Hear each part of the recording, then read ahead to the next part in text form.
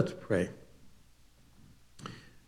Gracious Lord, you often refer to yourself by using marvelous word pictures. You give us a mental image of who you are by what you call yourself. And so, Lord, one of those most endearing images is that of the shepherd and the lamb. Thank you, Jesus, for being both. It's in your name that we pray. Amen. You know, it's often said that there are two types of people. There are leaders and there are followers. And often those two are not mixed together. And so a lot of times people say, well, I want to be a leader. I don't want to be a follower. And yet in our lessons for this morning, Jesus shows us that he is both. He's both a leader and, in a remarkable way, he's also a follower. First of all, Jesus portrays himself as the good shepherd, the leader. He's the one who is not only the door to the sheep, but he is also the good shepherd who will lead his sheep out of the sheep pen and into the pasture and provide for all of their needs, and then he'll lead them back into the safety of the sheep pen. He, as the good shepherd, is our leader. In our gospel lesson, and certainly in Psalm 23, that image of the good shepherd and Jesus as our leader is pretty evident. Especially in the gospel reading, Jesus enumerates a number of different ways in which he is our leader. And we are the ones who follow him for various different reasons. First of all, it says he knows his sheep, and the sheep know, and he knows my name in verse 3. The sheep also know the shepherd, but we'll get to that in a moment. But he knows his sheep, and he knows my name. Now, I don't know all of your names. I know some of your names, and some of you, I know your first name, but I don't know your last name. And in your bulletin, you have what my name is. Now, if you had never seen it before, I wonder how many of you would be able to pronounce my last name. And don't worry about it, you know. It's over the 70 plus years that I've been alive, I even thought of changing my name. In fact, last night when Carol and I checked into the motel or the hotel, the person asked my name. And I said, it's Bruce Rumsch. Oh, okay. She looked down her list. She said, Richard. I said, no, it's Bruce. Oh, wait, how do you spell your last name? R-U, M as in Mike, S as in Sam, C-H. Oh, wow, the one right below you or right above you, anyway, his name is very similar. Okay, you're Bruce. I said, yes, that's me. I've lived my whole life with folks who have a little bit of trouble with my name. I'm always amazed when someone says, Rumsch. Yes, you must be from Germany or something to learn that that's the case. But the remarkable thing of the Good Shepherd is that he knows our name.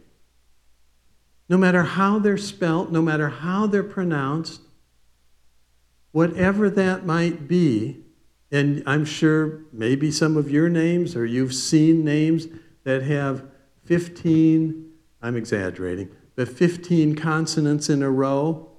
And everybody knows how to pronounce that in certain European countries. The remarkable thing about the Good Shepherd is that he knows our name.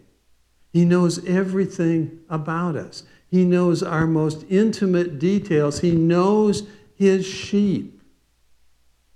And we then have that confidence that as the leader, as the shepherd knows us, we can put our trust in him.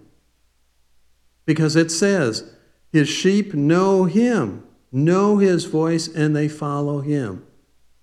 The thieves and the robbers who come just to fleece the sheep don't know. They won't follow him. Our daughter, Becky, has a marvelous little gray cat named Gracie. And it's just Becky and Gracie. And Becky and Gracie, we get pictures all the time of the intimate relationship between this cat and our daughter. When we go up to visit, Gracie will occasionally come and sit with my wife, Carol. You think Gracie would ever sit with me? Nope. Gracie, in fact, we have one picture of Gracie sitting on my lap. That's it. In all the 5 years or whatever, most of the time it's and then goes off somewhere else. That's the remarkable thing about the relationship that we have with the Good Shepherd. We know his voice. We know exactly who he is, and we will follow that Good Shepherd because we have this most intimate relationship between the shepherd and the sheep. And with that, we can have confidence that at the end of our gospel reading, verses 10 and 11, it says the shepherd cares for his sheep. Now, we'll look at that in a little greater detail when we look at Psalm 23, but at the end of John chapter 10, it says, he cares for his sheep, that he comes that we might have life and have it abundantly. The phrasing that is there is that he comes that we might have life that just kind of explodes out. It's not just a subsistence kind of existence with the Good Shepherd. He's come that we might have life abundantly because it's not just life for now, it's life for eternity. And that's what he's saying to these folks in John chapter 10. When he says, I'm the door and I'm the good shepherd. That I've come that you, me, might have it abundantly. And then at the end of verse 11, he says, I'm the good shepherd. I lay down my life for the sheep. He's willing to lay down everything, to give his life that you and I might continue to have life. And isn't that what the Lent and the Easter season is all about? We followed Jesus all the way through Lent, and especially during Holy Week, we followed him through the trials, through the beatings, through the scourgings, through the crucifixion, through his death on the cross, that excruciatingly painful way to die. We followed him all the way through that so that on Easter Sunday, we say, he is risen and he is risen indeed. Hallelujah. And that's where the leader becomes the follower. Now that's maybe an odd way to think of Jesus. And yet Jesus also, he's not only the shepherd, but he's also the lamb. When John the Baptist first saw Jesus in John chapter 1, he said to his disciples, he said, behold the Lamb of God who takes away the sin of the world. And the whole rest of the Gospel of John is leading up to those events of Holy Week and the crucifixion and the resurrection, and then the commissioning of his followers to proclaim that good news. But it all started out with Jesus being willing to say, I will give my life for the sheep. Remember back to Holy Week. And it was on Maundy, Thursday, that Jesus went to the Garden of Gethsemane. You remember what he prayed there? 3 times. He said, nevertheless, not my will be done, but your will be done, God, Father. And that's what makes Jesus the Lamb the follower. He followed the will of his Father all the way from his birth, all the way through his life, and we would say even before his birth, as we go through the Old Testament and the angel of the Lord appears, this pre-incarnate Christ, he followed the will of his Father all the way to the cross, to his death, and to his resurrection. He was a follower to be that perfect Lamb of God who would take away our sins. And as the shepherd and as the Lamb, he then comes to us. And he asks us. He compels us. He says, follow me. Follow the Good Shepherd, that we now, as his sheep, are encouraged to follow the shepherd who is also the Lamb. And that's where Psalm 23 is one of the most remarkable passages of the Scriptures. I have to be very honest with you, and I've been honest with the congregations that I've served before. I have to be very honest with you when it would come time for a funeral or something like that, and they'd say, we want Psalm 23. Inside, I was kind of rolling my eyeballs. I thought, well, we always use Psalm 23.